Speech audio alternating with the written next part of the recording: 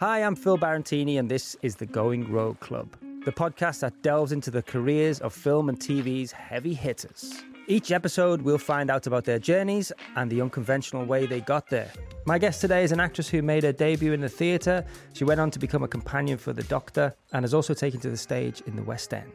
We talk about how education encouraged and helped guide her into acting, the stigma of regional accents in the industry, and how role play helped her become more comfortable with being recognised. Please welcome to the Going Rogue Club, Mandip Gill. Thanks for having me. Welcome. How you doing? Really good. Oh, okay, really good was a bit extreme. Oh, go on. No, I'm good. And normally I'm such a person that's like, oh, I'm really good, like Yeah. it could be worse. Yeah. But I think this podcast is meeting me at a place where I'm just a little bit different to what I used to be. Maybe Yeah. I just know myself a little bit better without sounding, don't want to swear, but You can swear. You can swear. I just don't, I swear all day long in real life. Yeah. And when it comes to work, I don't think anyone's ever heard me swear, or Really?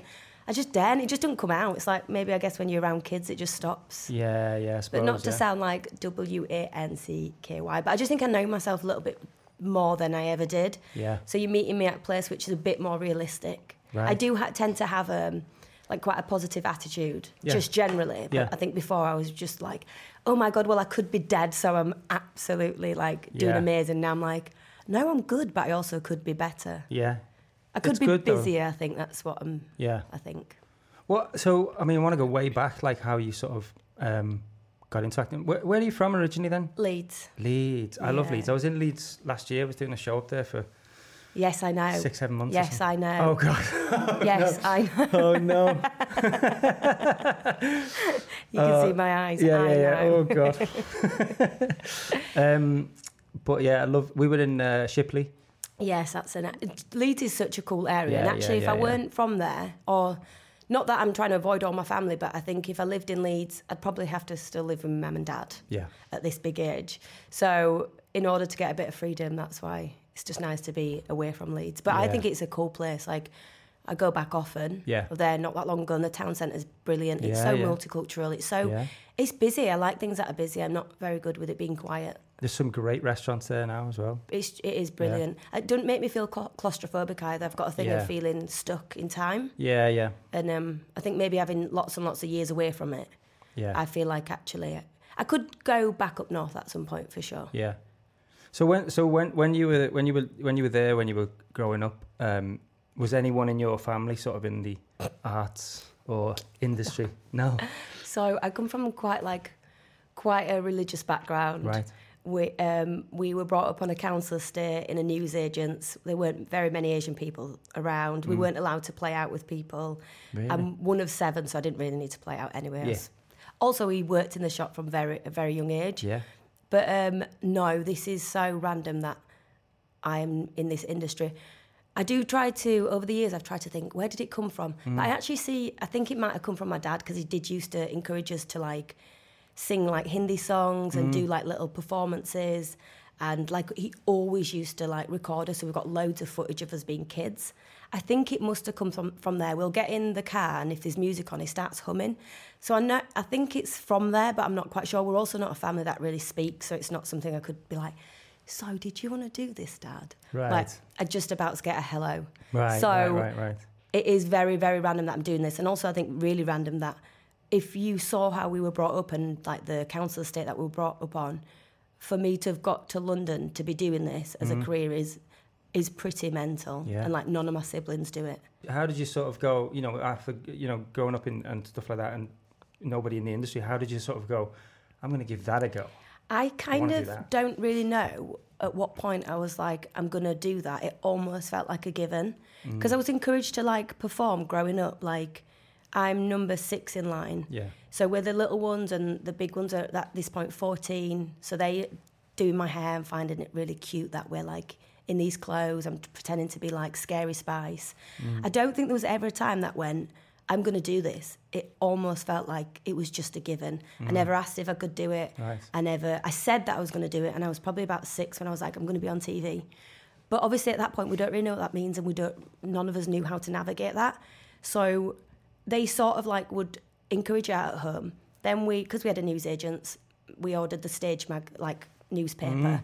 And then I was like, that, yeah. Ma'am, I'm going to like Sylvia Young at like school in summer. She's like, no, you're not. I was like, no, I'm not. I'm actually not even allowed to play out, so I'm actually not going there. So that was that. So, but I think it was actually education that really helped. So when I was at school, my sisters at that point were doing their GCSE plays. I had to stand in the shop while they were doing it. I was fuming. Right.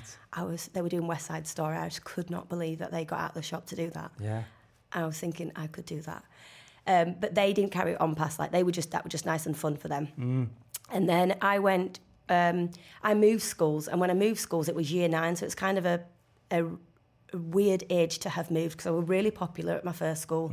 We owned the shop where everyone were going. Everyone was nice to us, or my sisters used to fight a lot with people, but it kind of ended kind of fast because they needed to come in the shop. So it was like, we were really popular. It worked out. Then we moved to a really quiet village, and there's very few brown faces. And I'm in year 9, so it's like I really thought it was cool until I got there and was like, oh my God, I'm actually not that cool anymore. I've got no friends. I've got no big sisters to stick up for me.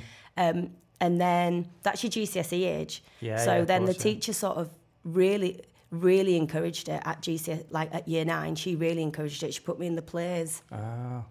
She was like, we'll help you get to college. So school helped me get to college. College helped me get to it.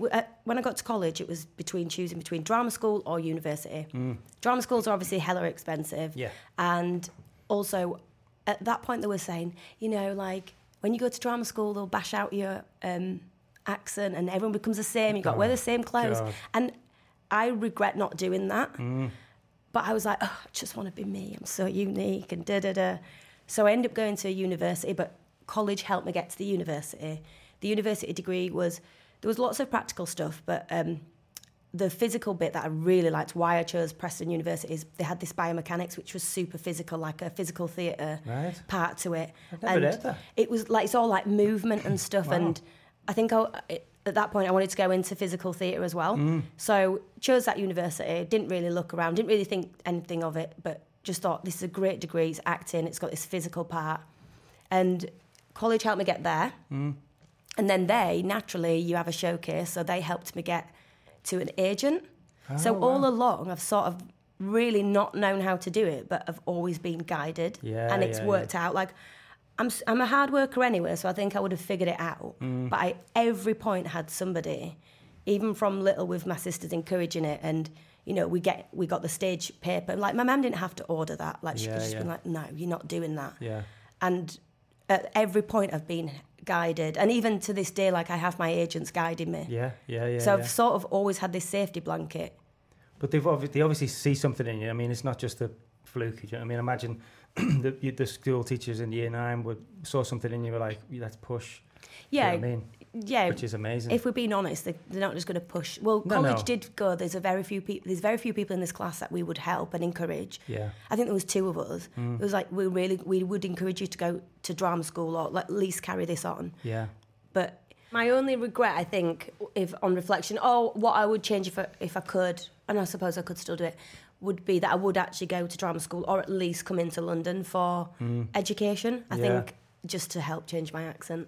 Really? Yeah, because I think it is becoming problematic. Is that you saying that, though? Is that other people saying that to you? It started off with other people, and then I was like, ignored them because I was working. And then as you stop working, you go, no. Oh, so why are my briefs saying neutral and RP? No, honestly, don't. I did some workshops at the weekend with some actors, and one of the things that they were like, when I was, growing up as an actor, I started when I was 15, and it was exactly the same. Is that you need to change your accent because you're not going to get cast as a Scouser. You're just not. So I, was trying to change the accent, and what it did was it would just really hindered me in terms of like the performance and stuff like that. And now I just think there's a lot of work out there for regional accents, and also, but I think it is good to be able to do other accents. Of course it is, but don't change who you are. Honestly, just don't do that. Like that's not. I mean, I've tried so many times to get rid of it, and I can't. Well, just don't, because it's great. It's you. Do you know what I mean? It's you. Don't. It's a love-hate relationship, because it does I do lots of voiceover work, so it's super handy like that. Like, it's a conversation all the time, especially when you're in London, of people going, oh my God, you're not from here. There's certain, like, briefs that I'm just like, this is amazing. It's set up north. It's perfect. Like, I really relate to it. Yeah. But then, like you say, I see something that's RP or neutral, and it does hinder you to a degree. I'm like, if only I could do it, if only it was like a skill that I had I could just turn it on and off, then perhaps maybe that's where I work, it being a skill that I can turn it on and off. But you're right, it does hinder my performance. I look back and I go, God, I'm such a stiff in that too. Well, the thing that, like, we had in the show, the Boiling Point I just did, one of the actors that we got in is a Scouser, and he is thick Scouse. Like, it's proper. And the BBC wanted him to be London, and I was like, why? It's not like, we've written the scripts. It's not. I don't care where people are from. London is a melting pot anyway. Do you know what I mean?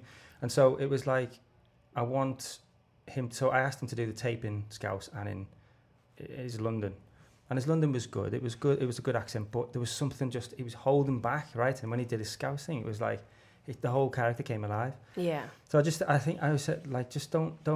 Unless it's like, you know, you can push back on it, unless it's someone that you're playing somebody real, or, you know, it's like, it's absolutely integral to the story or whatever, that you're from there or whatever. But, like, honestly, just don't change. It is the thing that I like every day. I'm like, I've got to work on that, and I'm like doing it, and then going, I couldn't do it if we need to do it. But I'm also a bit similar what you're saying, like, people can be from anywhere, just because, like, you're part of a police force in London, don't mean that you have to be from London. Absolutely not. No. Like, we talk about all the time, like, shows being reflective of society and people needing to see themselves. And it's like, well, if you keep changing people's accents, and this is supposed to be a British programme on a British television channel, like, then they're not seeing themselves, they're seeing people from London. Exactly.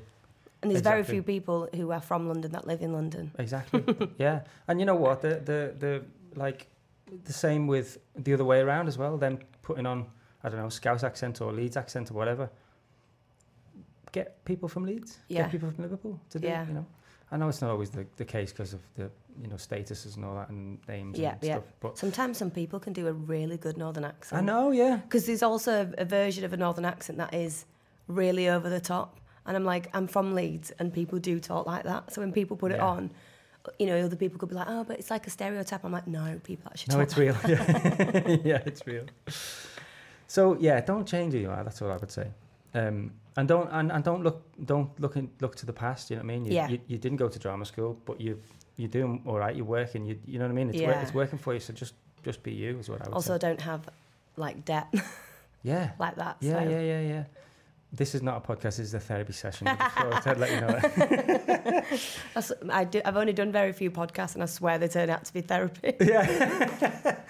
Well, that's the thing. It's just, I just want people to feel relaxed, and, you know, just a chat, really. That's all. I'm really, really genuinely interested in. Also, I'm at a place where instead of just putting out what's fake and what I think I'm supposed to say and what I'm supposed to come across as, it's like, I'd like to listen to a podcast where someone's going, it is really hard, but I love it anyway, but it is super hard, or this is going on. That's this. I don't really want to know that they're having a nice time. No, exactly, yeah. Me neither. Because it's not easy. No. Life isn't easy, but you know, this industry is definitely not easy. No. So you started. You went to university, and then when was your first sort of professional job? It was on stage, right? So you finish uni like September, maybe a few months later. I'd done like I was doing plays for the first 2 years of coming out. Yeah. At that point, like, I was auditioning for so many things. It was so fun, like getting screen tested, chemistry reads, getting to the last 2, which was so exciting the first 2 years you come out. Like, I actually did my first audition for Emmerdale whilst I was still at university. Really? We had a lady come in, a casting director, and she was like, they're getting an Asian family in. Emmerdale would love for you to be seen.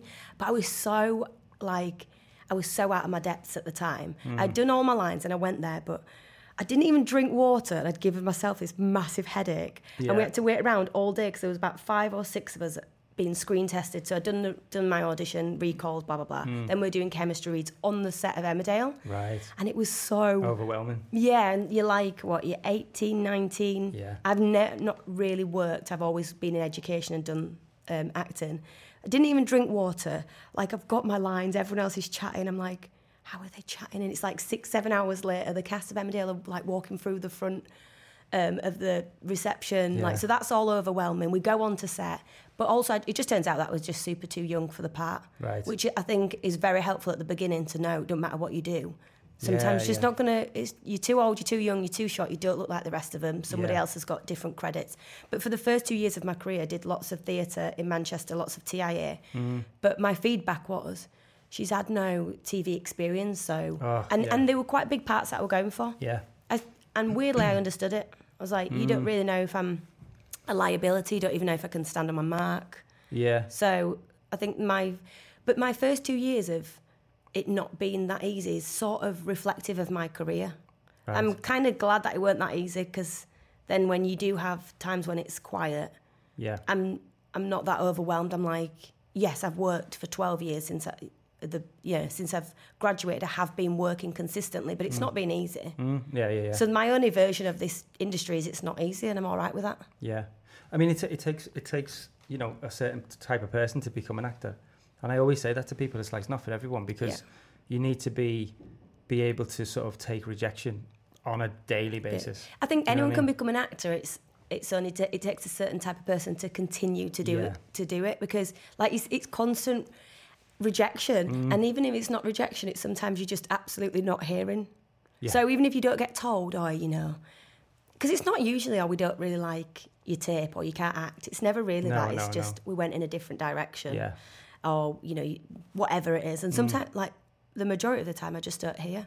Yeah, so I'm like, I'm just doing my self-tapes for, I don't know, are they having a laugh in Office? One time when you used to put it on Vimeo, there was 112 views on a self-tape. Really? I was like, it's not that I'm good. They're obviously having a fucking giggle. Look at this. What's this bit? Must have been. Oh, God. Did you get the part? No. Oh, right, okay. Oh, God. So you're doing theatre, and then when was the first time you did theatre in London, in the West End? The West End was just last year. Right. Summer of was 2022. Yeah. I made my West End debut in a show called 222. Yeah, which is still on, right? Yeah, it's still on, so it changes. Yeah. I did it with Tom Felton, Sam Swainsbury and Beatrice, and there were such solid actors. It was so good. And before that, I was so petrified of ghosts anyway. Yeah. So speaking to my agent, I wanted to see it actually when Lily Allen was on, but it had sold out. And then it came round quite quickly after that, and I was like, no, I'm scared of ghosts. Like, I can't keep talking about them every night and invite them into my life. I don't think I'm going to remember that many lines. I just about remember my 1 or 2 lines here and there in Doctor Who. Yeah.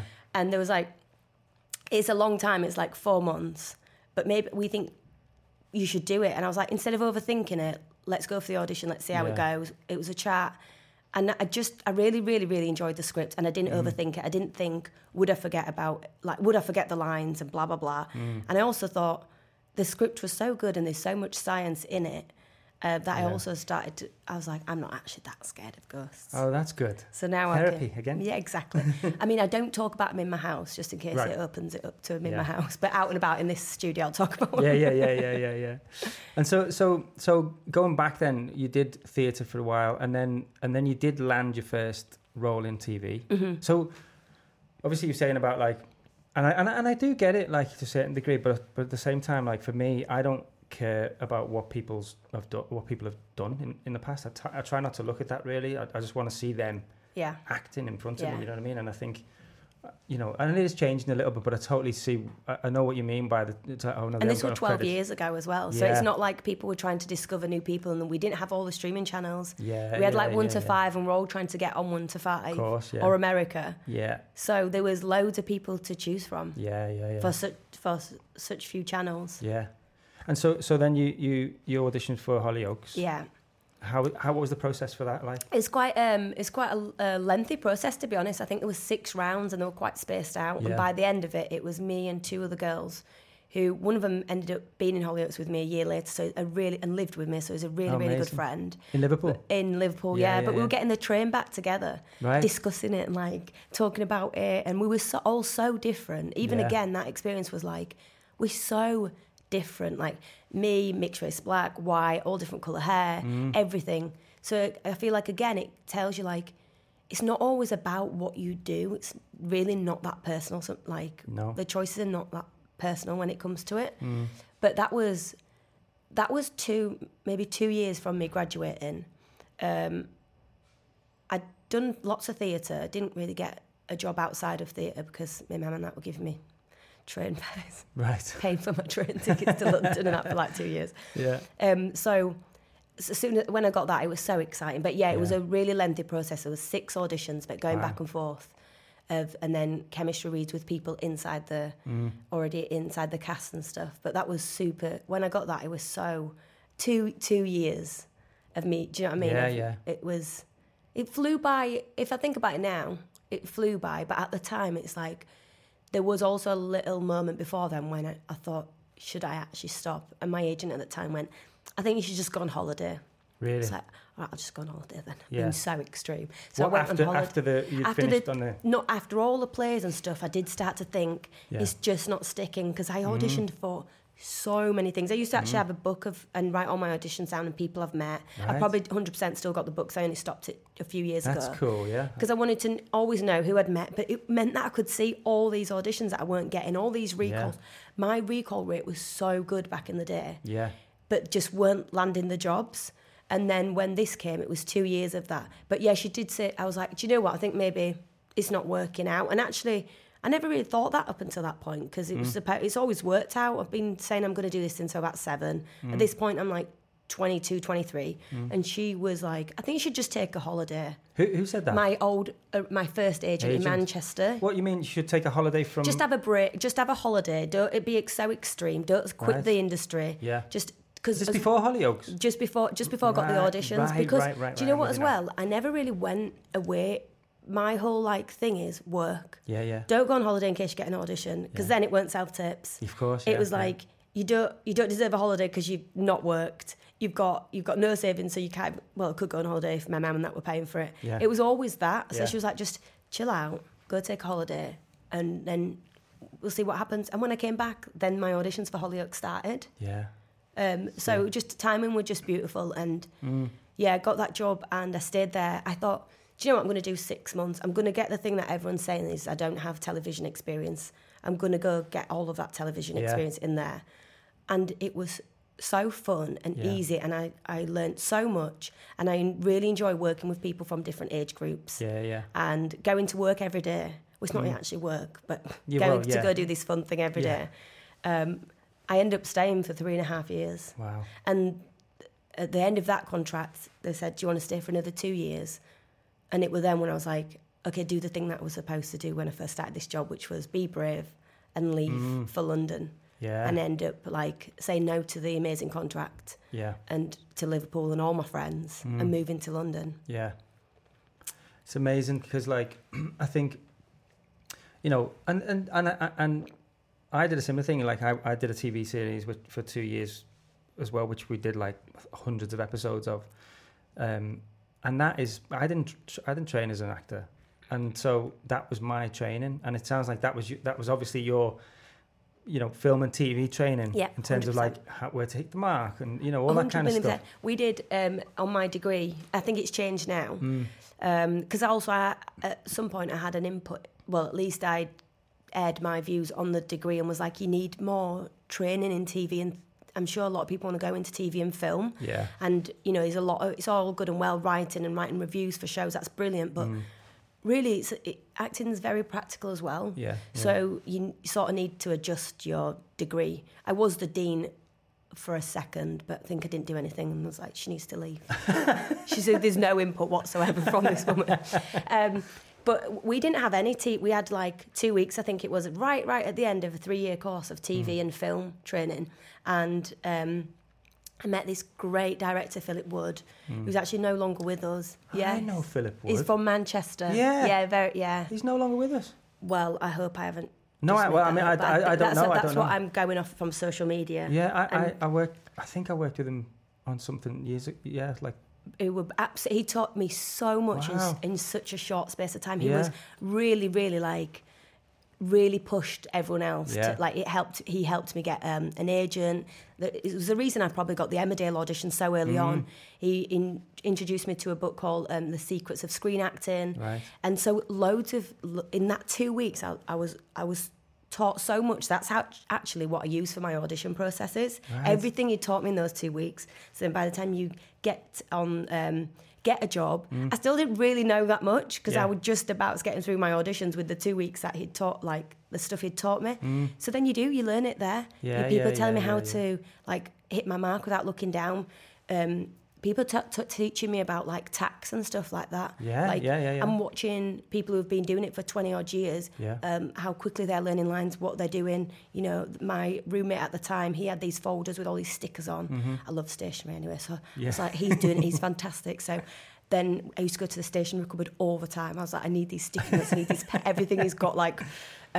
So I basically was just copying loads of people, but it is genuinely where I learned like the basic skills that I needed. Yeah, and that's invaluable. Do you know what I mean? Because you're doing it, you're working. Exactly. I own it also as well. When are you really going to practice hitting your mark at home?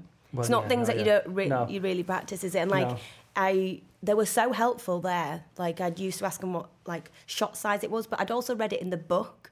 Right. So I knew the stuff to sort of ask them what I was supposed to be looking for. But when I got there, I was like, asking them where I should hold my cup of tea and all that kind of stuff. But because there's like lots of young people on that show that perhaps have not had training, like I guess they're open to it, and there's space and there's time for that, and you're there for such a long time. Yeah, you do really create like a relationship with people in order for me to go. Like after they'd be like, "Oh, you overstepped your mark a little bit," or "Can you do that?" You know, just whisper it, and you don't get offended. Yeah, and it's also not it's not a bad thing to ask as well. You know what I mean? It's not. You don't have to know everything. Yeah, I always say that to actors. Like, just don't be afraid to approach the director and say, I don't quite understand what this means, or you know what I mean, or approach somebody and just say, look, I know you want me to look over that side, but why? Because I'm not really feeling it or whatever. You know what I mean? Yeah, I don't get like, well, I do now, like the whole eye line and all that kind of stuff. I do have to go, am I really looking right over there? Yeah. And like, I do have to get them to explain it to me. And when we were doing Doctor Who, Brad used to talk to the camera people all day long. He wanted to know shot sizes, lens sizes. He'd be sat there like writing sketches and stuff, but it's because it interests him. But then I'd be like, so what did he just tell you? Instead of me going over, I'm like, so why are you drawing that then? So what did he say about that? You're copying his own work. Again, like I did in Hollyoaks, just copied the person. Yeah. But you can't know everything, but I genuinely don't know a lot of stuff. There's nothing wrong with that. No, and I always go, I'm so sorry, I'm just so nosy, but like, why are you doing that? Yeah. But it's good because you've got a genuine interest for it. You know what I mean? So after Hollyoaks, you did what, 3.5 years? Did you say? Yeah. Amazing. What was once you stepped out? You know, you've been in this world for 3.5 years. You now moved to London, I'm guessing. Mm-hmm. What was that like then? You're like, currently you're not working. It's like. Well, I went to go live with a sister, so in that sense, I didn't have to pay rent, so there's no pressure. I've been very fortunate. Like every stage, there's been no pressure to pay rent. Yeah, I've lived with my parents. I moved to live with my sister. Like, so I've never had to go. Right, I have to get a job. But actually, what I did do when I got to London was we used to get recognised a lot for Hollyoaks. Of course, yeah. And it's fine. But when I was by myself, I found that I was like then putting in my earplugs and looking down or going. I was mid-conversation and I'd see somebody who'd recognise me and then I couldn't finish the conversation off and it'd make me a little bit like... And I'm so good with people. We were brought up in newsagents. So even through Hollyoaks, I was working in my dad's shop when I needed to. Yeah. Like people were talking to me about Hollyoaks. I still did it through Doctor Who when I needed to, packing people's bags. Love so that. I'm really good with people. It's not that. It's just that I didn't really know how to...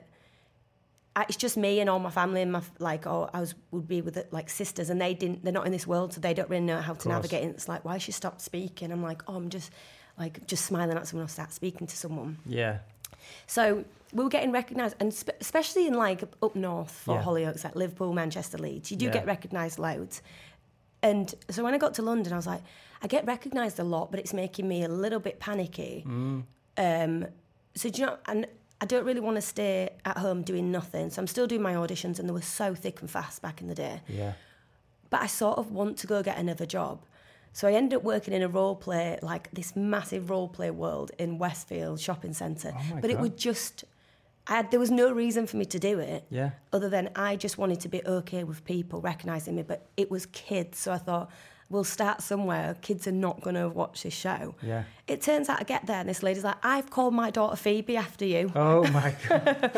But I was like, it's nice. It's nice for people to watch your work. What's the point of me doing it if no one's watching it? Of course. But also, I was around little people doing role play, so like, it's such. If you got kids, it's amazing. I have, yeah. I need to know more about this. I took it way too seriously. Yeah. I was like, if everyone's not taking it as seriously as I am and not learning the scripts, then we need to get new people in. Oh my God, I don't know why I did 6 weekends before I ended up getting a job in Sri Lanka. But I was scripts need adjusting, people need to take it more seriously, and we need to rotate people because they're getting bored every 2 hours in their role play centre. Oh my God. What was I doing? Who's she coming? It's amazing. Like for 2 hours, worked for British Airways. Wow. Fully have to put your hair up, have to have the whole kit on. You've got to teach kids how to... In Westfield Shopping Centre? At top of Westfield Shopping Centre. They're all around the world now called Kidsania. Right. But it's so good for actors. Yeah. I think more actors need to get in there in between because it's so fun. I'd work in Cadbury's World. I'd work at the Hotel Linens. What happens is the kids then go to work. So they worked for DHL and they love it. They're running about this whole shopping centre, knocking on doors, asking for parcels. They work as firemen. It also it's such a brilliant world for kids to go, I could do this. Look at all these things I could do. There's a recycling centre in there. Yeah. It's amazing for them and it's amazing for me. Yeah. So what was your role then as a because if you do it with these kids, were you playing the... I was the role play, the person. Gotcha. And I was like, I took amazing. It cost me more money to get their park and eat a really expensive lunch than I was actually earning. But it was I just did weekends. And it only lasted 6 weeks because I ended up getting Good Karma Hospital. Oh, yeah. In Sri Lanka. Yeah. And I thought I'd go back, but I didn't really need... Then I was like, this is what I'm in London to do. It is paying off. I'd done a job before then. I did cooking when I first got into London. And this was a time when I used to write things down. You know, when you manifest and write stuff down, I had this little book and I was like, I need to get a job in X amount of time after leaving Hollyoaks. Do you know what I mean? I just wanted to prove to myself that I could do it. I did. I did get an episode quite early on. Then there were so many amazing auditions, so many it's between you and somebody else. Yeah. I did the role playing for a little bit, but then ended up going to do Good Karma Hospital and never went back. I also didn't go back because people weren't taking it as serious as me. Yeah, exactly. They're making up lines and there's a script here that one must follow. Yeah. Because your lines are not as good as the script. I think you should set your own up. My own little world. Your own role play thing. It's write the script. You have to go. It's so good. It's so good. I'm going to do it. It sounds amazing. I mean, if you're ever out of work, you might need to work there. Yeah. So what? How long were you on the Good Karma Hospital then? I did end up doing, I don't really know, 2 or 3 episodes, but it's spaced out because it was so far away. Yeah. They took me there, and then I can't remember, but I don't know if I came back, and they took me back out again and was like, "Is it all right if we just keep you here just while we finish the episodes?" And you're like, exactly, insane. But so a lot of my jobs have felt bigger than they are because they've been far away filming. Yeah. That people have just kept me there. Yeah. So I proper exaggerate how long my job is to everyone. Yeah. I'm like, I can't. I'm in America for 4 weeks. I'm literally probably filming for a day or two either side. Yeah. I did a commercial years ago on a cruise, and I only filmed one day, but I was on the cruise for 10 days, just chilling on the cruise, thinking I was, yeah. I absolutely love it. Yeah. Amazing. So you did that, and then what came next after that? Then did you do some other bits and bobs? Or? Yeah, I did some bits and bobs actually. I haven't. Do you know what? If you look at my CV, I haven't actually worked that much. Yeah. What it is, the 2 big jobs that I've done, I've been doing them for years and years. Long. Yeah. I did bits and bobs. I did, doctors because I just think we all have to. I've done the doctors. Yeah, we've all done the doctors. Are you really an actor in England if you haven't done doctors or casualty? No. Yeah. Or the Bill back then when I was... Don't. Yeah. When I was younger, about 9 or 10, I thought I was going to be the first Asian person in the Bill. In the Bill? Yeah. That's that. I was like, I cannot believe that's going to be me. Oh my God. And then there were so many people of colour in the Bill, but one of my favourite shows was the Bill. Yeah. I did an episode of the Bill. I'm so jealous. I know. And then it shut down not long after. Oh, did you shut it down? I did, yeah. I did. I think that's what it was. Yeah. It's like, oh my God. We just can't Doesn't get the any worse than this. And so then, let's talk about Doctor Who. Mm-hmm. What was the process like for that? It was...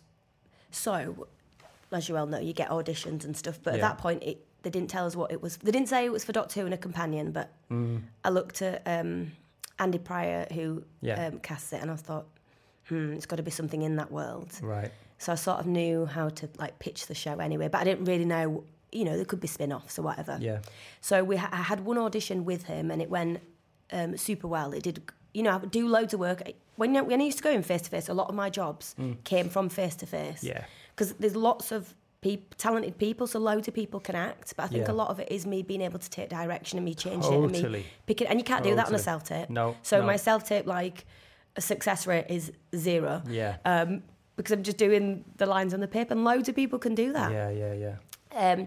So the first one went really, really well, but we still didn't know what it was for. And then I had another one, and then there was kind of a big break because they were like, the person that you need to do the chemistry read with is not in the country. Right. Like, who do I need to do the chemistry read with? Who is this person? I cannot believe it's going to be Leonardo DiCaprio. Yeah.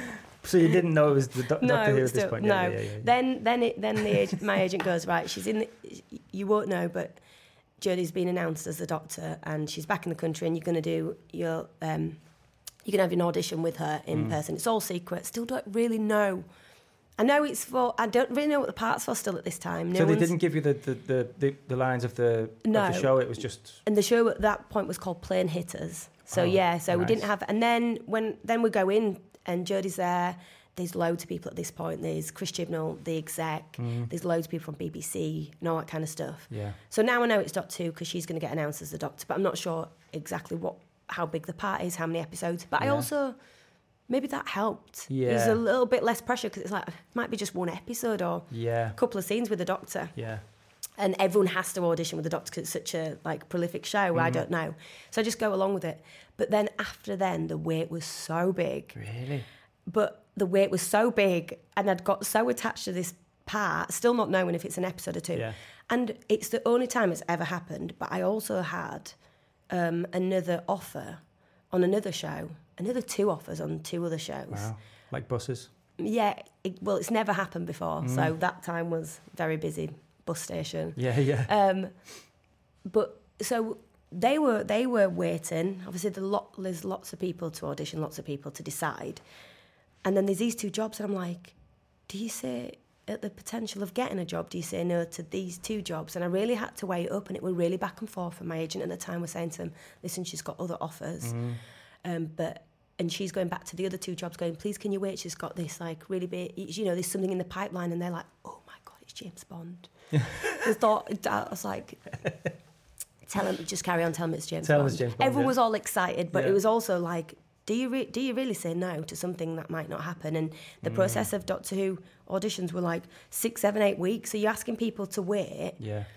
Luckily, they did because they probably weren't going into production. But then I just made a little bit of an executive decision. And how it happened was, the executive decision was, I was on the phone to my agent and she was like, the other jobs need to know. We're not really getting a response back from Doctor Who. What do you want to do? And the phone line went off. And I think I was on a train. And I never phone my mum. We're just not people who are like, I need my mum. Yeah. We're just not. We're just not as. There's 6 girls and a boy, and we've just grown up with. We don't really need that. Yeah. But for some reason, I felt the urge. Well, I didn't phone her because we don't phone. Yeah. I texted her and was like, my agent needs an answer, and I don't know what to do, and I don't think I should do these other 2 jobs because I just want to wait for the other one, and if the other one and I'm doing this thing like I never do, and she was like, well, but it's money, you're potentially gonna lose money in this job, and as well, I hadn't worked tons enough to warrant saying no to things. But then she was like, just say no to them. So then I phoned my agent and was like, we're just going to say no to those 2 offers on the table. I'm so grateful for them. They're amazing shows. But something tells me that's, if hopefully that works out, and if it doesn't, this is still the right thing to do. But I just think if that call hadn't have dropped, I don't know. Would have dropped Doctor Who? Yeah, because the process had gone on for so long of waiting, and there's 2 other opportunities on the table, and wow. Yeah, I think I would have. Because you were given that opportunity to just wait a minute and just think. Yeah, and why message your mum? Message me, mum. Why did you do that? Yeah. She said, I hardly ever message you anyway. Yeah. But she just were like, yeah. And weirdly just think, oh, if your mum's saying it, it's fine. Loads of things now, I'm like, I'd love to do that, but my mum would be fuming. And I think if she thought that were all right, I'd do that. Yeah. Yeah. Like I'm a grown-ass woman, but if my mum says that's all right, then I can do that. So and there was still a little wait. Yeah. So when I did finally get the call to say it had gone in my favour, I then started crying. Yeah. I'm a crier, but not for news like that. My Big happy news. I know, but my happy highs are like there, and my like I just stay on this thing that's like when it comes to like I don't know how to be so over the top, and I don't know how to be super super sad. Yeah. But then I just started crying. I'd already gone for a walk because they were like, right, they're going to make a decision. I was like, I need to take myself for a walk. So I'd gone for a walk and then started crying. And then I was like, oh my God, why am I crying? I need to phone back. And I phoned my agent back and was like, okay, so what's the part for? She was like, what, have they not told you throughout this whole process? I was like, no. She was like, it's for a regular companion. Oh my God. So then put the phone down and started crying even more. Yeah. It's sort of like, I think it was a relief of it paying off because I'd said no to 2 other things. And it's such an iconic show. I'd done Casualty that same year in the same studio. And we were walking through the corridor and the production runner on Casualty just nicely said, we can't use that door because that's for Doctor Who, so we're not allowed in there. And I just thought, that'll never be me. Really? Like I just had never seen, my mates had been on Doctor Who. Yeah. It felt a little bit elite. It felt very like London, not someone from up north really, though Jenna Coleman was in it. She didn't sound like me. I just remember thinking, that's lovely that, but it's not for me. I would never enter that door anyway. I just wanted a sandwich this way. Yeah. And lo and behold, the same year, I'm then like swanning out of that door. Yeah. It's funny how you just stand on the door and say people don't come waiting in. for that little girl to say you can come in there. Yeah. Oh, that's absolutely amazing.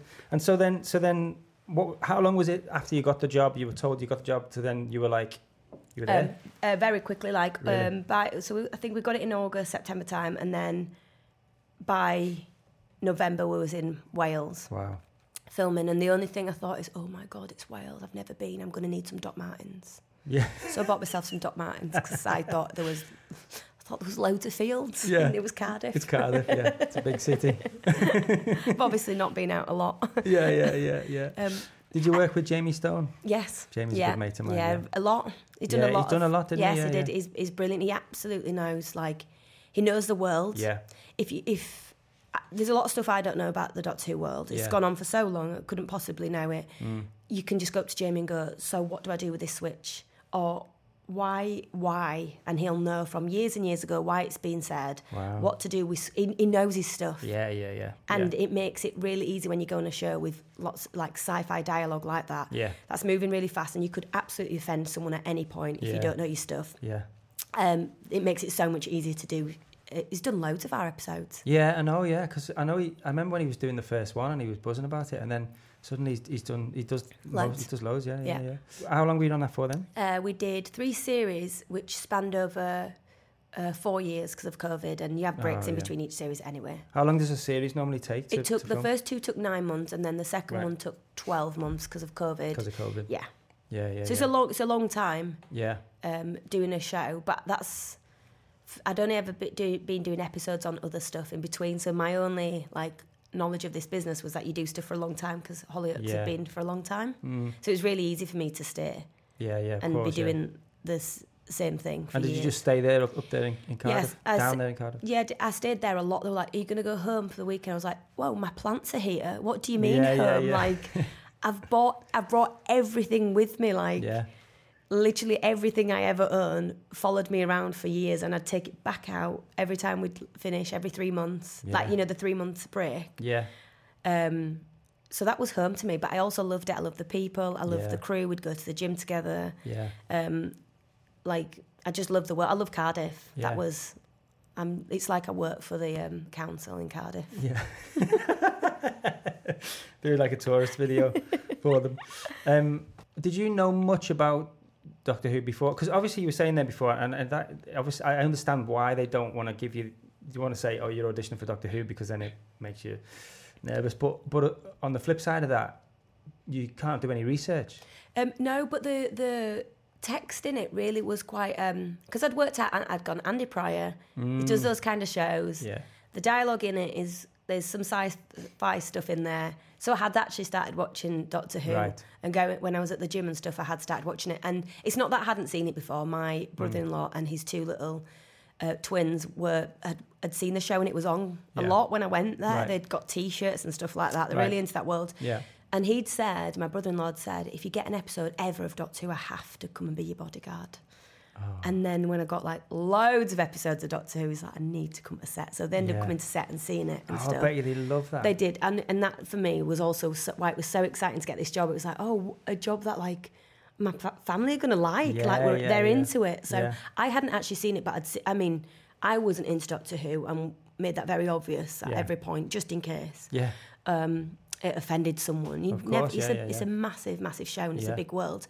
But I had seen it on and stuff, and I was able to do research because you could see it in the script what it was. It wasn't. It wasn't straight dialogue. Yeah. So I could do my research, but then my character never really had that much like sci-fi dialogue up until the last series when she knew how to fly the TARDIS. Before then, she was a girl from Sheffield, so brilliant. I was like, there's only so much a girl from Sheffield's going to know anyway. Yeah. And actually, as Mandip, I had no idea what Jodie were talking about half the time. I'm like, what are you saying? Is perfect. That's what I mean. Like, my character didn't need to know. Mandip didn't get what she was saying. She was like, babe, this is what I'm saying. I'm like, I have no idea. You just said loads of big words. I got like a D in science. Yeah.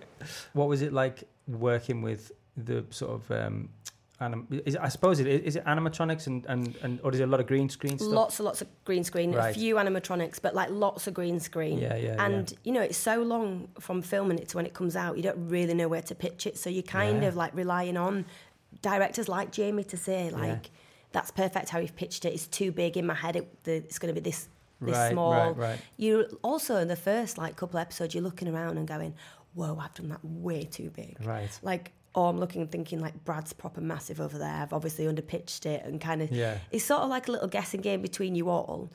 And I just think so.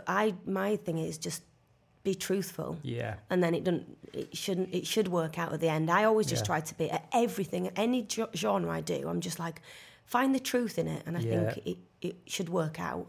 It's so important that I think, it's so important because then you do feel comfortable because there's nothing worse than seeing an actor behind the eyes panicking. Yeah, and also like maybe like if you're not finding the truth in it, then and they're reacting to this massive animal, you can also see, one, it's not there. Yeah. Two, like they didn't really know how to pitch it, but I'm like, my character could be petrified of something so tiny. Yeah. But if you decide to put something so big in there, she could be also. I've done it. There's so much truth, it could work, and it does. Yeah. But also, they come over and do say, "Listen, we think it's going to be like this," and they never show know. You a picture sometimes we had like pictures on like iPads going, "We think it's going to look like this," and we've got like camera people with like lights, pens going, right, it's over here, Mandip, why are you looking over there? There's tennis balls and stuff like that. But there's also Judd's is amazing at going, babe, you were literally looking in the opposite direction of everyone else. What was your favourite standout moment on the show? My favourite, it was all so amazing. Like, it was such belly laughs. Like, we also flew the world together, went to go film in South Africa. We've been to San Diego together. That was with Jamie, wasn't it? Yes. Yeah. So we were so lucky, but I just think working with Bradley Walsh was the most amazing experience. He's so naughty. Yeah. But also, I think he's an absolutely brilliant actor. He is, yeah. The truth, I used to sit there and think, oh my God, it's like you're making your lines up. You're so truthful and there's so much discovery. I'm thinking, I'd look at his lines thinking, I'd never been able to deliver it like that. Yeah. Like, he's taken out grammar and he's made it flow or he's added grammar. Honestly, it was just a joy to work with. But he was such a barrel of laughs. Like, you have really, really long days of green screen with things not being there and Jodie doing these massive speeches and me not understanding what she's doing. Yeah. And it was just so nice to have such light relief, or someone just like, I had a leather jacket with a belt on the back, and as I'd start walking into the scene, he'd just rag on this belt. But then you can't stop, so you've just got to go along with it, and you're trying to hold it, and just all that kind of stuff. And we were all supposed to be a big family, and I think a lot, when we're great actors but not that great, and I think it does come across that we get on so well. It's so important. Yeah, because you definitely see that, like you definitely do see that, and we're all aware, like as great as Cardiff is, and there's all this crew that are absolutely amazing. They go home to their family of an evening, of course, and so then you're 4 people going, I'm not from here. I don't have one standout moment because the whole 3 series was absolutely amazing. Like there's so many things that happen and stories and just funny moments. Like this weekend, I was at a convention, so we continue the journey. We always get to meet people. Yeah. And I was in a hotel and just remembered that years ago we were in a hotel filming and Brad took the artwork off the wall and propped it up in front of rooms, the doors of the hotel. But Jodie was like, me and Jodie are not rule breakers. Right. So we were like, we thought it was funny for a second and was like, oh my God, that's not funny. And she went back and picked up all the artwork and put it back on the wall. So you must be still travelling around doing these conventions and stuff like that. Because it's massive, right? It's really big. Yeah, it is. I've been to Washington this weekend. Yeah. But even like I've done a convention in Nottingham. Like it's just amazing to the artwork and how much it means to people, particularly the storyline that I had with Jodie's like my character and the Doctor. Yeah. It sort of like was a will they, won't they, and that was through the really like ramped up towards the last series, and it's so important to people, and people like. I was able to broach the subject with my parents, or I made my parents watch it. That's amazing. If it weren't for you, I would never have been able to say that to someone. And one of my lines was, I haven't even admitted it to myself. And a lot of people use that, go, I didn't even admit it to myself. People have got tattoos of us and of quotes that we've said. And, it's all good and well putting the show out and me having the most amazing time and me saying to people I'm an actor and I'm a working actor. But then you realise actually it means so much more to people watching it, and it continues, and the audience are just brilliant, and you just never know who's watching Doctor Who. It can be someone who's 80 who started watching it, or someone who's 8 and their dads have got them into it, and they're all over the world. Like we go all over the world to do conventions and meet people. This show is amazing because we're just a tiny little droplet of this ocean that was huge before we got there, and it'll just hopefully carry on for years and years to come. It's crazy, isn't it, how long it's been going for? Because you'll meet older people who go, I started this when I was like young. You go, oh my God, you've been watching a show for that long. That's crazy. But you're so open to the change of this show, and yeah. the only reason it works is because the audience are so open to the whole cast essentially changing every couple of years. Of course, I don't really know which shows do that, where everyone just changes all the time. No.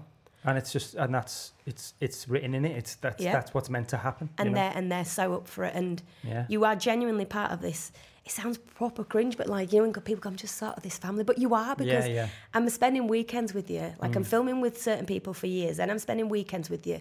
There's all these spin-offs that come off it. You're doing audiobooks, and there's all these things that come from this show. I met a companion from the 80s, and she came up to me and she was like, I was you. And I was like, wow. I'm going to say that to someone in like 20 years' time. We're like little Russian dolls that fit inside each other. Yeah. It is. It's absolutely brilliant. It's incredible. Absolutely incredible. I actually had a meeting for it. I think it was just during the COVID time to potentially direct a block of it. Nice. And I had to do all the research and stuff like that. And I said to Jamie, what's it like, blah, blah, blah. And he's like, oh yeah, you get to go away. And I think he'd just done the South Africa trip. And I'd watched those episodes, that was it. And I watched them and I was like, oh my God, it'd be amazing. We'd travel around and do this. And then they were like, yeah, these episodes are all going to be in the studio. We need to make them more like thingy. I was like, oh, okay, great, yeah. Anyway, I didn't get it. I didn't get the job anyway. But and to be honest, I kind of like, I was, for you as an actor, being in that job, I suppose, you were totally open about not knowing about the show and stuff like that. And you did a bit of research. But I think as directors, someone like Jamie, who does know that world, like what you said before about the switch and all that kind of stuff, I would have been winging it big time. Yeah. Because I've seen the show and I like it, but it's just... But I think there's also directors that also don't know the show. Oh, okay. But because the crew have been there for so long, and the camera guy, Mark, who I happened to work with on Hollyoaks all them years ago. Right. So on my first day, I was like, oh my God, I'm so nervous. Like, it's a night shoot. Like, I've got to press these buttons and say these lines. And I was practicing it, and he knew I was coming on. And he goes, Mandip, and I looked up and I was like, oh my God, it's Mark from Hollyoaks. Friendly face, away. I was like, oh God, he's the person that I used to ask, Like, how big is these shots and that? Because he's wow. such a people person. Yeah. I thought, oh my God, I'm absolutely fine. Like, if I miss anything, do something stupid. I've got mine. Yeah. Yeah. We'll blame him. Yeah. Yeah. But there are people that, you know, directors that are not from that world, but because the crew have been there for so long, everyone can just ask everyone. Honestly, it's like you go around asking people, like, sometimes I've got costume bits on and I'm thinking, I think I'm supposed to know that this is a throwback to someone. So you just go to costume and go, why have I got that leather jacket on or something? Oh, back in the day, so-and-so used to have this on. So we thought it'd be nice to put this on. Everyone knows something, but no one knows everything. Yeah. Family. Yeah. Brilliant. Love it.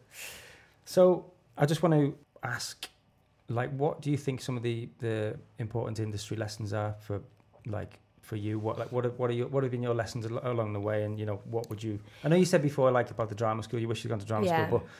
That's just an accent thing. It's not for training at time in life. Yeah. But I think the two things that I've learned is, one thing, I used to have this attitude all the time when I first started for the first, 11, 12 years. It's up until recently, to be fair, that you must stay positive. You must stay, always on it, active. Like, I used to read and watch everything and know everything and blah, blah, blah. I still do, to be fair. But, I were really hard on myself. And I must have this positive attitude and I must, manifest. And, you know, if I don't get it, it's okay because I've got another audition tomorrow and blah, blah, blah. And then I've got to a point now where I'm a bit older, know myself and go, it's okay to feel shit if you get a call for something that you want and you don't get. It's okay to be fuming for 10 minutes because we are human, but we're also supposed to be portraying human people that feel things. And if I'm cutting out half of that going, Mandip's not allowed to be pissed off that she's got something. She's not allowed to be fuming that she's watched something and she didn't get seen for it and blah, blah, blah. She's allowed to feel all those stuff. And I also think it then resonates in the characters that I create. Of course, How can I expect to create characters that are so full if I'm cutting off a version of myself that's I didn't want people to see that sometimes I'm pissed off that it hasn't worked out. Yeah. Or oh God, she's a bit of a Debbie Downer because she didn't get that show. It's it's only going to last an hour anyway. Of course, yeah. But I'm also allowed to feel that. I just spent X amount of time researching, doing the audition and blah, blah, blah, getting someone to come and read in for me. And that's something that I've only learned in the last 4 or 5 months. Oh, really? It's okay to be fucking fuming. Yeah. Because, you know, it's not normal. No. What you do as an actor, you know, I still haven't, said I'm quitting acting, but, so I still call myself an actor. But, you know, if you go for... a normal job, you don't go for job interviews 3 times a day if you're lucky, or 5 a week or whatever. And someone say no. And someone say no all that time. So it's okay. You know what I mean? I think it'd be weirder if you were all right. Just part of me, I started to say to myself, I think it might be weird that you think you're all right with someone saying no to you 4 times a week. No. You're obviously closing something off, or did you care enough then? Yeah. Did you care? So now I'm just be fuming for a bit. Sometimes, do you know what? Sometimes it lasts a day, but it's not like I'm fuming washing up and I'm fuming talking to people. Yeah. It's just underlying. I'm so pissed off because I was fantastic in that tape. And also, if you go into the auditions and if you put all that work in, like it sounds like you do, and actors should always do that, put everything into it, because if you've done that and you come out and you don't get it, at least you know you've done everything you can. In 12 years of whether it be in the room or tapes, I've never, ever come out and gone, I'm so annoyed with myself that I didn't do the work, because the only one thing I can really do is I can act. Loads of people can act. But if I can go in there and say I've done all this work, I did everything I wanted to, I knew my lines, I'd done the prep. Yeah. I'd also use my instincts or dropped them and blah, blah, blah. Then when you leave the room, I always used to come out proper chuff with myself anyway. You know when you message your mates, or a lot of my mates are Asian actors, so we go for the same thing, so they'll be outside in a coffee shop waiting for me. And when I get there and they're like, how was it? I was like, oh, fucking fantastic. Yeah. But at least I can say that. I'm not saying I were amazing at acting, but I did everything. I got my toolbox open and I used all my tools. Yeah. And I never went away going, I'm so pissed off, why didn't I just spend a bit more time on that? Yeah. Also, it's really easy for me to say that because I don't have another job. So a lot of my time was spent trying to get a job. I didn't have to go and do another job to pay my bills. Yeah. But yeah, you're right. I'm never pissed off with myself for the lack of work that I've done, because that's really the biggest part of our job, is to do all the prep and then sort of let it go in the room anyway. Exactly, yeah.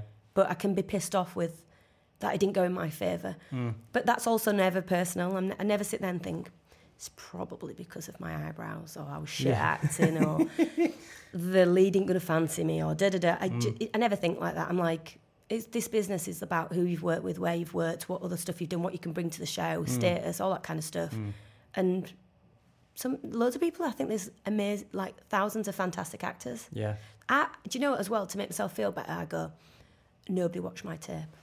That's why. Right. They must just not have watched my tape. They just couldn't have got round to it. Yeah. So that's why I didn't get it, and I'm all right with that because they're busy. Yeah. But the other thing as well is you can like, again, with these workshops I did the weekend, I say to the actors, like, don't compare yourself to other people, because you will be miserable. Also, you literally can't. No. There can't be two same people. No. That I don't even know how to like articulate this, because I don't compare myself to anyone. I'm like, we're two absolutely different people, like different styles, different types of actors, different. I think if you sat there between your last two, I don't think it's because you go, she can act and she can't, because we wouldn't have even got to the last two. Yeah, exactly. I guess you're thinking as a director, I'm assuming you're going, well, she fits better here. Yeah. Or we've got this person, so we can't really have that person. Yeah. I'm very aware that me and Jodie are not going to act opposite each other for a very long time. And that's not because either of us can't act, it's because we've just been in a show where we're acting opposite each other for X amount of years. People will see. Yeah. They will. Yeah, exactly. No, you're right. What advice would you give for aspiring actors coming into this industry?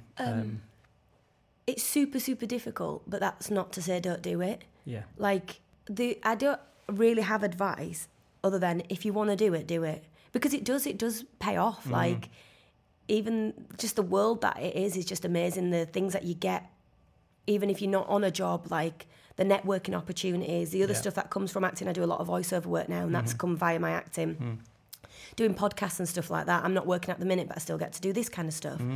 I think the only advice, and I've said this since I left university, because when I left university, for some reason I became that person that kind of a lot of actors in my year came to for advice. But also I did have like a really upbeat spirit of like, there's loads of reasons why it might not happen, but you have to sort of be persistent. Yeah. And that, I think I'd still say that now, is just carry on doing it where you can, on whatever sort of platform, and to whatever degree you can do it, because you don't know who you meet on those jobs and what they go on to do. And like, I've done short films before. Like, I even really enjoy doing my audition tapes, because they're 10 minutes where I get to act the other 23 hours. Yeah. I'm working on it, but I'm not acting. And there's loads of versions of Mandip. Mandip can like sit at home and just watch TV and do a sweet effort. She loves pampering herself. Yeah. She loves the face mask. Yeah. There's loads of those, but for those, well, it takes me longer than 10 minutes doing my tapes, I'll be honest. Yeah. But for that time, that's me being an actor. So I think my only advice starting and 12 years in would just to be persistent at whatever that means to each person. If it means joining plays in your local area, or working on short films, or writing, or just reading or watching, just persistently do this thing that you love. Yeah. Because it opens you up to so many more avenues. And also you've got to, if you're an athlete, you're constantly training. Yeah. Just keep sharpening those tools. Yeah, exactly. And like, classes are expensive. Yeah. So do classes, but also which way you can sharpen your tools. Yeah. I use like accent apps just to practice my accent. And every now and then, sometimes I think, let me just see if my American's still like okay, because you never know what audition you're going to get tomorrow. Yeah. You then don't want to have to go to an accent teacher and then have to come home and do your class. So every now and then I'm like, especially now, you can just put your AirPods, and everyone thinks you're just on phone talking. And that, the other day I was walking over a bridge in an American accent talking to myself, and I thought, everyone just thinks I'm on a phone. Yeah, but they think I'm on the phone, so like, that's gone of me being weird. That's they just think I'm a shit American. Not because Americans are shit, me and my accent. No. And then what are you saying? You're not working at the minute, but have you got anything coming up? Anything? I just filmed a rom-com I don't really know when it's due out. I don't really know what platform it's on. It's based on a book called This Time Next Year. It was just a gorgeous film. I'd seen that Sophie Cookson was attached. And I was like, that'll be nice. Go to Rome, work with Sophie, because I thought she was a brilliant actress. Sometimes you choose jobs for the soul and sometimes for the savings, sometimes because that's the only job opportunity. Let's all be realistic. Like, we're in the middle of an American writer's strike. It is affecting us. I've also been incredibly choosy after Doctor Who with the things that I audition for. Because to me, it's got to be on par with what I've been doing for X amount of years. You don't want to step back. And I also want to do something a little bit different. I want to stretch myself, and I'm very fortunate to be able to say no. It might not last forever, but I'm just in a position where I read it and go, I don't think that's my next stop. And in doing that has made me very unemployed. But I'm actually all right with it. I mean that's exactly. It's fine. It's It might not always be fine. And I'll cross that bridge when I get to it. But I've just maybe like 3 weeks ago we wrapped on a rom-com, which I don't know where it's going to sit. I don't even know if I'm supposed to talk about it, but no one told me not to. So I took that as, you tell everyone you're in that. Well, you haven't told me the name or anything, so it's fine. It's a rom-com. You were in Italy, that's it. Simple as that. And then finally, the podcast called The Going Rogue Club. I like to ask everyone, what is a film that they absolutely love and can't get enough of that maybe they shouldn't really tell people about? Well, I didn't think of that. Go on, what did you think of? Well, no, it was more of a TV series. Because go on, you know why? It's film or TV. It's also not like, I'm not somebody who watches films repeatedly. Right. And my attention span is this big, which is tiny. And I don't repeatedly watch stuff. There's so much content. I think things are amazing. I watch documentaries, loved them. Oh, well, my thing is documentaries. Go on. Is that, and I watched like 24 Hours in Police Custody. Oh, my God. I love it. It's literally my favourite. I love it so much. I love documentaries. Everyone's like, what are you watching? Are you watching this series? I was like, I will when the time's right. You know, I've turned on Succession. I think they're amazing. Chernobyl, everything's amazing. It is. But it's what happens when I watch TV is, oh my God, that actor's fantastic. I'm on IMDb. Oh my God, I do that. I'm inside their CV. I do that. I'm like, oh, then I've moved watching to casting. Interviews of them. Casting director. Oh God, I love her. Why didn't she bring me in for that? And before you know I do that. The episode's gone. I do the same thing. So I find I really struggle to watch TV. And then you're watching something, God, you were fantastic in that. I better text her now. It's your mate. You were absolutely brilliant. How were you then? So how were kids? I'm not even watching the show. It's best that I just don't watch that much television. Series. I'll watch things that everyone's talking about. I know what's on and I'm watching bits. And also, like, series are really, really long. I don't really need to see 6 series of something. I've watched a series and gone, that's amazing. Those characters were brilliant. I lived in that world. I thought it was filmed beautifully. And now we'll move on. But where I can't be judgy is in documentaries because they're real life. Someone got killed. I can't decide whether that's boring or not. Exactly. So 24 Hours in Police Custody. I'm obsessed with that show. But all, like, documentaries about, like, animals, but, like, especially police programmes, like Murder in My Village. I'm all over it. Me and my wife, we just literally subscribed. I won't say which one, which platform, but there's another streaming platform, which is just documentaries, and the whole section is, they've just got a crime section, and there's hundreds of them. Well, I saw a meme this morning that said, if you're into crime documentaries, we might need therapy. I think we might. Yeah, because apparently, like, well, why do we find trauma relaxing? I know. But I thought, okay, that's a bit extreme, to be honest, because I'm not saying I find it relaxing that I go to bed going, oh my God, someone got murdered in Luton. I'm not saying that. I'm just going, I can watch this and not judge it. I've not picked up my phone because I've got no one's IMDb to stalk. Like, honestly, I can't watch a show without going, oh my God, she's married to so-and-so, and so-and-so's here. They did that show together. That's why I didn't get that job, because they've connected on this programme. I think we're the same person. Honestly, that's exactly what I do. But 24 Hours in Police, and I actually don't even think that's that rogue.